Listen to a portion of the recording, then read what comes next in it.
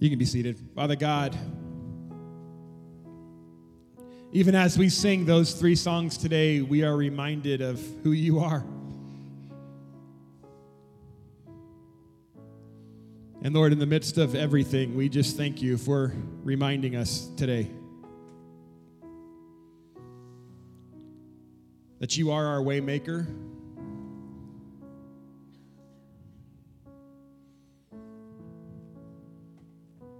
That you are faithful. Father God, we pray that you are loud this morning, that your words be heard over all else, that you heal hearts, that you challenge minds, and above all things, that you're glorified. In Jesus' name, amen.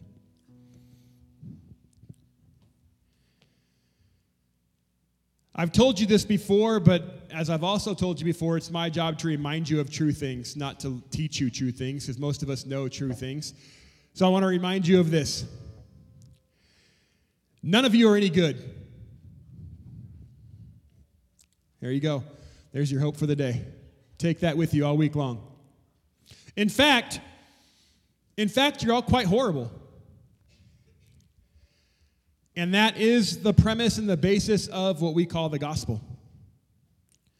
Is that we aren't good enough, and we can't do it ourselves, and we need a Savior because we cannot save ourselves. That is exactly why we serve a God. It's because we acknowledge that He is God and we are not. I want to do something. We don't do a whole lot of audience participation stuff around here, unless you're a hypnotist or something. But I just want to do this real quick with you. If you're not comfortable doing it, that's fine. Do it anyway. When I was at NYC, National Youth Conference, decades ago, it seems like now, we had a speaker. His name was Chris Fulmer. And he had us do this at the beginning of his talk because the whole premise of his talk was based on this. I want you to just cover up your face so you're not looking around. Close your eyes. Cover up your face. And I want you to say this out loud. You are God, and I am not. Say that again. You are God, and I am not. That should be the best news that you can utter ever. The fact that we don't have to rely on who we are. That we don't have to rely on this word that we've been singing about. And I don't do this enough. Ben and I don't talk about the music. He knows the general theme of today and has a scripture. And there are times that we come to church on Sunday morning and I'm here for practice and I'm just like listening going, I don't even have to talk. Because every single song that he has done is exactly what I want to convey. And I am fully aware that music is a much better conveyor of truth than me. It's one of these great things that just happens when the Holy Spirit is lined up and people are praying over what we're talking about, what we're doing. And so this idea of faithfulness, I remember the first time that I realized that faithfulness is an attribute of God and not necessarily an attribute of us. Because I always thought to myself that faithfulness, how it really was supposed to look, was that God was the object, not the subject. But throughout Scripture, we have these amazing illustrations of not people being faithful, but God being faithful. And it changes the way we enter into all of this stuff. Who is it that has always kept the covenant faithful? God. If you ever get asked a question in church, you don't know the answer, it's usually Jesus, God, fast, Bible, pray. Just shout one of those out confidently, you might be right. You got a 1 in 5 chance. God is the one that was faithful of his covenant. Who says he'll never abandon his people? I was waiting for someone to say fasting. Yeah. There are time after time that we open up our book and we read about who is the one who is faithful. Who is the one that is constantly, and this is a trick question, just wanted to throw that out there. Who is the one that is constantly breaking the covenant? Us. Who is the one that is forsaking God? Us. Who is abandoning meeting together with one another? Us. It's not God. So when we gather sometimes and we pray this prayer, I try not to, but sometimes I catch myself doing it, where I pray, God, please come to this building. God, be here this morning. What a silly prayer. Because he's always faithful to gather. It's us that don't. We're the ones that we're like, hey, look, the 49ers play today, and I'm just not going to make it. Or the Chiefs think they still have a slight chance, and I just need to watch them lose. And so we have excuses to not gather. God has never made an excuse to not gather with his people when they gather. So we have this promise of God that he will be faithful throughout everything. In the midst of our ugliness, God's promise is he's faithful. In the midst of our betrayal, God is faithful. In the midst of our dishonor, God is faithful. In the midst of our sin, God is faithful. No matter what you throw into that category, God is faithful. This morning, I want to remind us that even in the midst of our suffering and our mourning and our sorrow, God is faithful.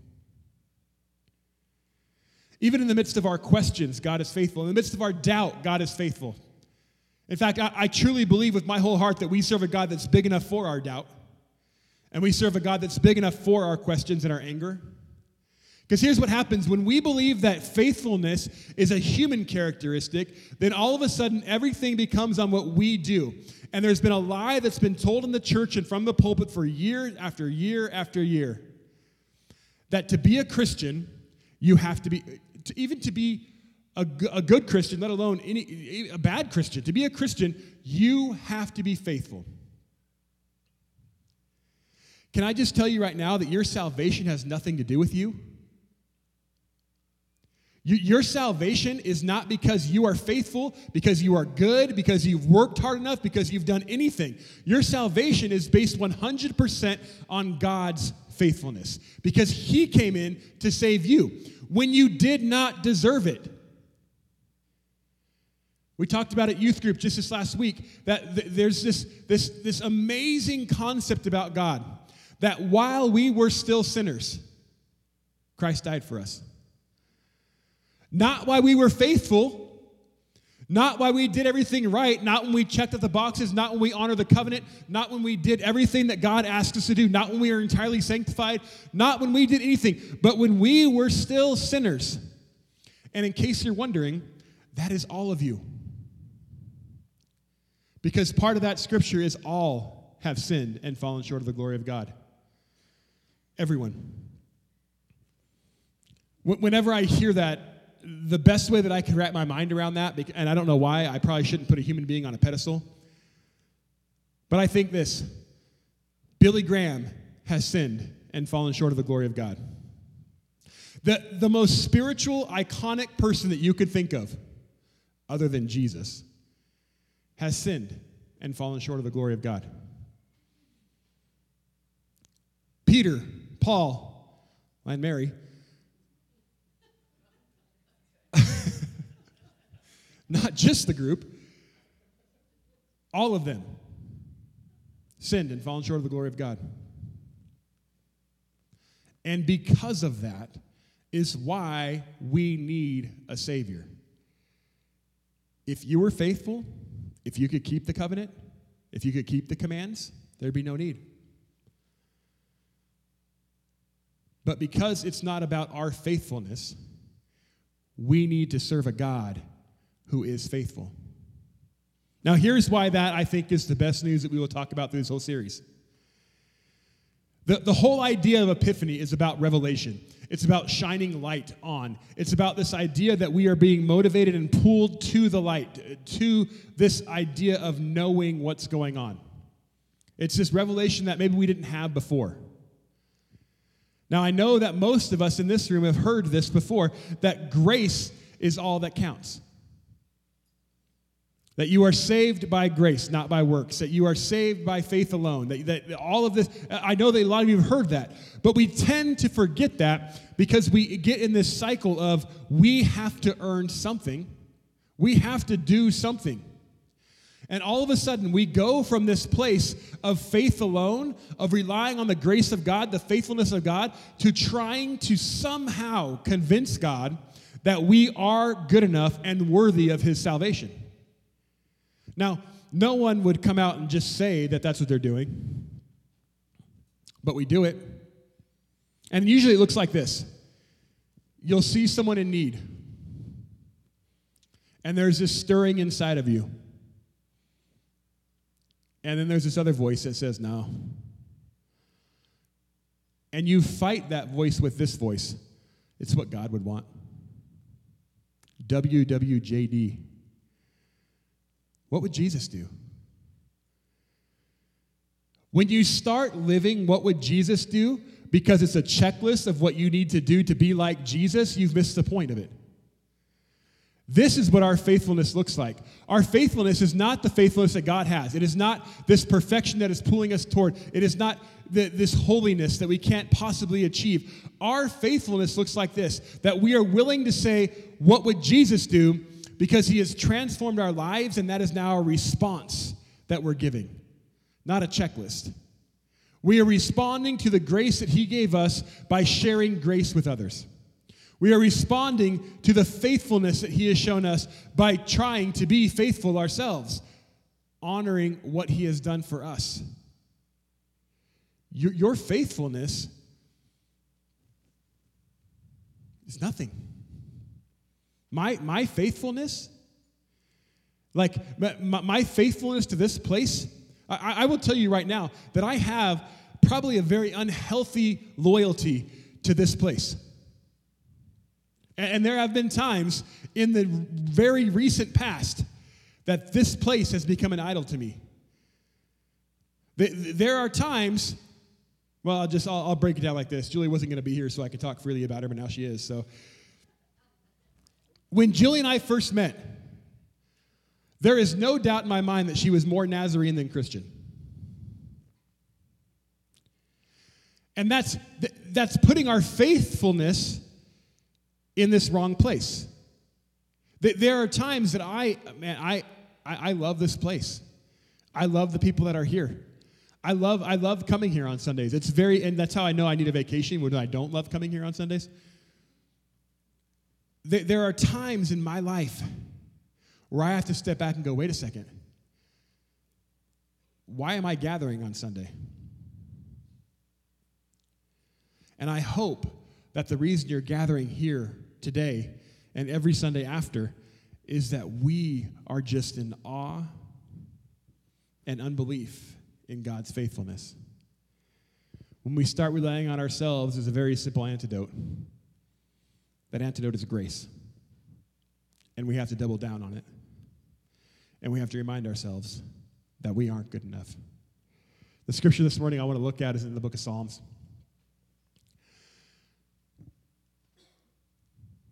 It goes like this. For the director of music of David, a psalm. I waited patiently for the Lord.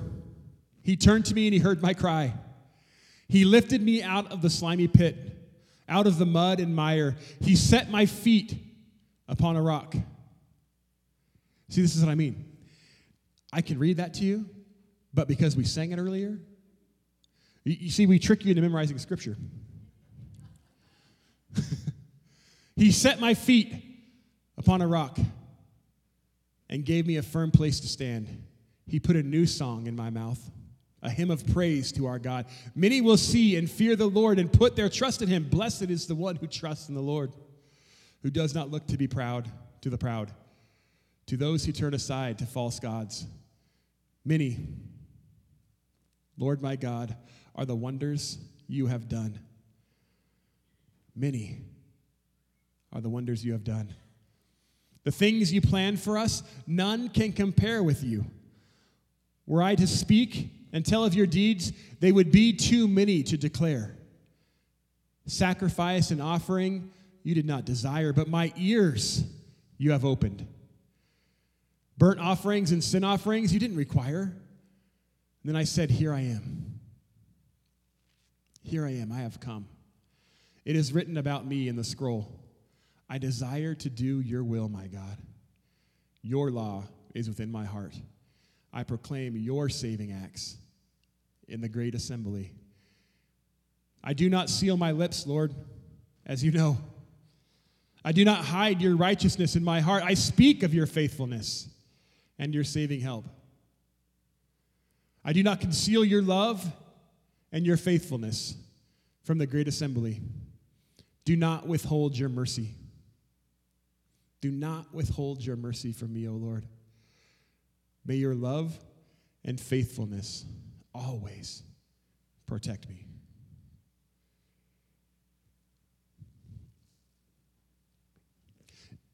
David says so much in these few verses.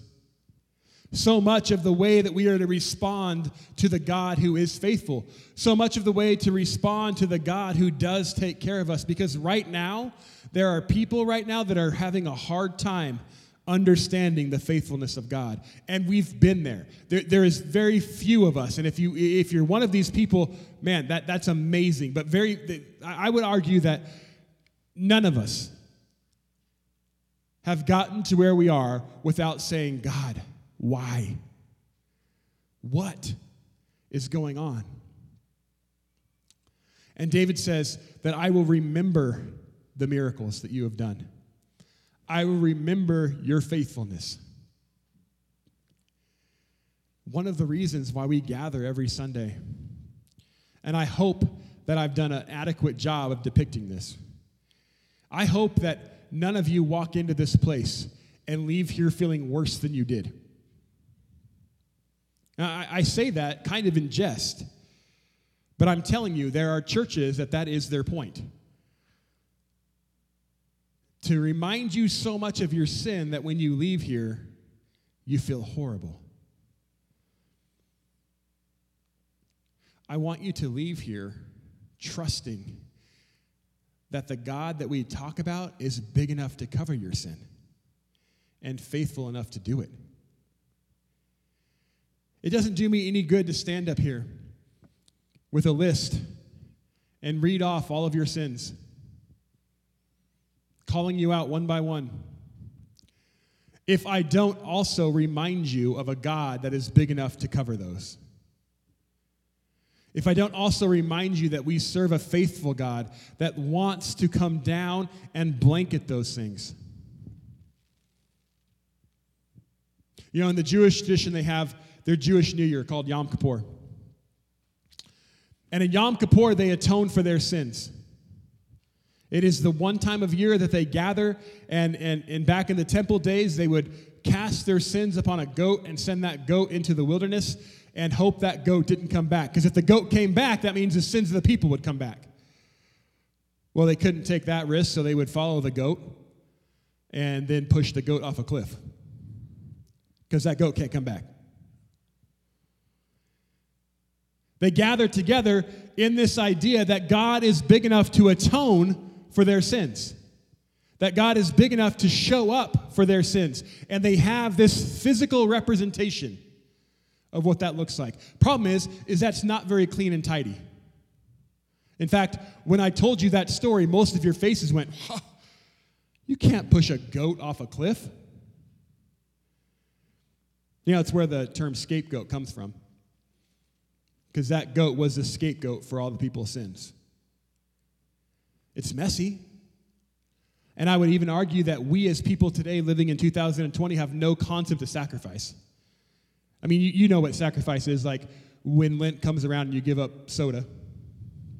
And we know what sacrifice is when, like, we're at the end of our budget and we can't buy potato chips that month because we can't afford it. We know what sacrifice is because when we're a little bit over budget, we can't heat our house to 70 degrees. We have to turn it down a little bit. We know what that sacrifice is. But when we start talking about this idea of sacrifice being something dying, something being killed on our behalf, it gets really, really messy. In fact, it's something that I don't know that any of us can really wrap our minds around unless you've lived in a place. You ever seen the show Life Below Zero? Now that Disney Plus is out, I've seen all these new shows. It's about these people that live in Alaska, most of them in very remote places. I would argue that they know what sacrifice looks like. Because if they don't kill a caribou, they don't eat. If they don't harvest that animal, they do not eat. You know what we do when we want meat? We go to Smith's. And we all know they've got that meat cabinet right in the front where the meat's always on sale. You don't even have to walk into the store at Smith's. You don't even have to walk past the checkout stands at Smith's in order to get your meat to sustain you. And it's so foreign to us that there are actual people that believe in our world today that it's cruel to animals to go hunting, but it's okay to buy some sirloins at the store. Because we have distanced ourselves away from this. Here's what we've done. We've distanced ourselves away from sacrifice, and we don't understand it anymore. When this gospel was preached for the first time, and they said things like, man, someone's got the Holy Spirit in the nursery. They're being blessed. When they say things like, God poured out his self, that this is my blood being spilled for you, this is my body broken for you, this idea of sacrifice, the first thing they thought of was Yom Kippur. The first thing that would come to their mind, the first image that would come to their mind is a goat leaving, and all of them hoping that it wouldn't come back because God needed to take the sin away. These are the images that were coming to their mind when sacrifice was talked about. But we've sanitized it so much that sacrifice is no longer messy and dirty. It's easy. And when we do that, the next step is believing that our faithfulness can save us. Because we don't need that sacrifice anymore. Sacrifice? What's sacrifice? I'm not going to eat all my French fries because I'm on a diet? That's sacrifice? I'm going to stop buying ice cream and eating past 9? No, sacrifice is so much bigger than that. And when we understand sacrifice, we understand grace. And without grace, we cannot understand that God is the one who is faithful. He is the one that will show up. He is the one that will always be there. He is the one that saves through that sacrifice. His faithfulness brings grace. And our response to that is to live in a way that we bring honor to him, not because it's a list of things we have to do, but because we're responding to the goodness that he gives. All of these songs that we have sang, I am so glad that they're beyond our circumstances. Because it's easy to praise God when things are going good. In fact, oftentimes we just forget about God at all when things are going good. But as soon as they turn, man, God, why? And we want to know. This morning, I want you to take with you that God is faithful. No matter how many promises we make in the new year of changing ourselves, making ourselves better, guess who doesn't do New Year's resolutions? God, because he's faithful. He is the same yesterday, today, and forever. And in that promise, it is centered around the fact that he is faithful. So here's what I want you to hear. The band's going to come back up. Pastor Jess is going to come introduce some connecting time stations. I need you to hear this. That regardless of what you brought in here today, God is faithful. Regardless of what you were dealing with last Monday, God is faithful. Regardless of what you were dealing with on the way here this morning, God is faithful. And as our hearts are broken for those that gather around a loved one to say goodbye for the very last time, God is faithful. And the amount of sin that you are dealing with, the stuff the crud, the stuff that is just clogging up your life. God is faithful. For those people that are just praying for loved ones to just find that light, God is faithful. For those of you that are struggling with everything you're doing, God is faithful. He is faithful to heal, He is faithful to forgive, and He is faithful to cover. In Yom Kippur, they use language of covering your sins, but not with a blanket. The best way to do it is, I want you to think about David Copperfield. I used to love David Copperfield. I remember one time we saw him, and I had these airwalks that had spider webs on them. I was ready for David Copperfield. In case you're wondering, he's a magician. I realize he's old, but this idea of Yom Kippur and covering of your sins is more like that, except not an illusion. I remember a long time ago, he made the Statue of Liberty disappear. It was on TV, coolest thing in the world. So the Jewish language of covering up your sins is not covering up so you can hide them under the rug. It's covering up so when you pull back the blanket, it's gone. It's been hauled off. It's been taken away. And God says, in my faithfulness, that I will take your sin and separate it as far as the east is from the west, which means you will never see it again. I will cast it into the depths of the ocean. For a fishing town, the depths of the ocean was a place you never came back from. All these illustrations of God being faithful in us to cover your sins, to cover your transgressions, to cover the things that you are so shameful about, that you are so embarrassed about. I just need you to know that God is faithful to take those things on. And when you give them to Him, He is faithful to never show you again. In fact, one of the greatest truths is when you go to God again, and He says, well, what are you talking about? Because see, we've already handled that. I don't know why you keep bringing that up. It's done. Go and sin no more.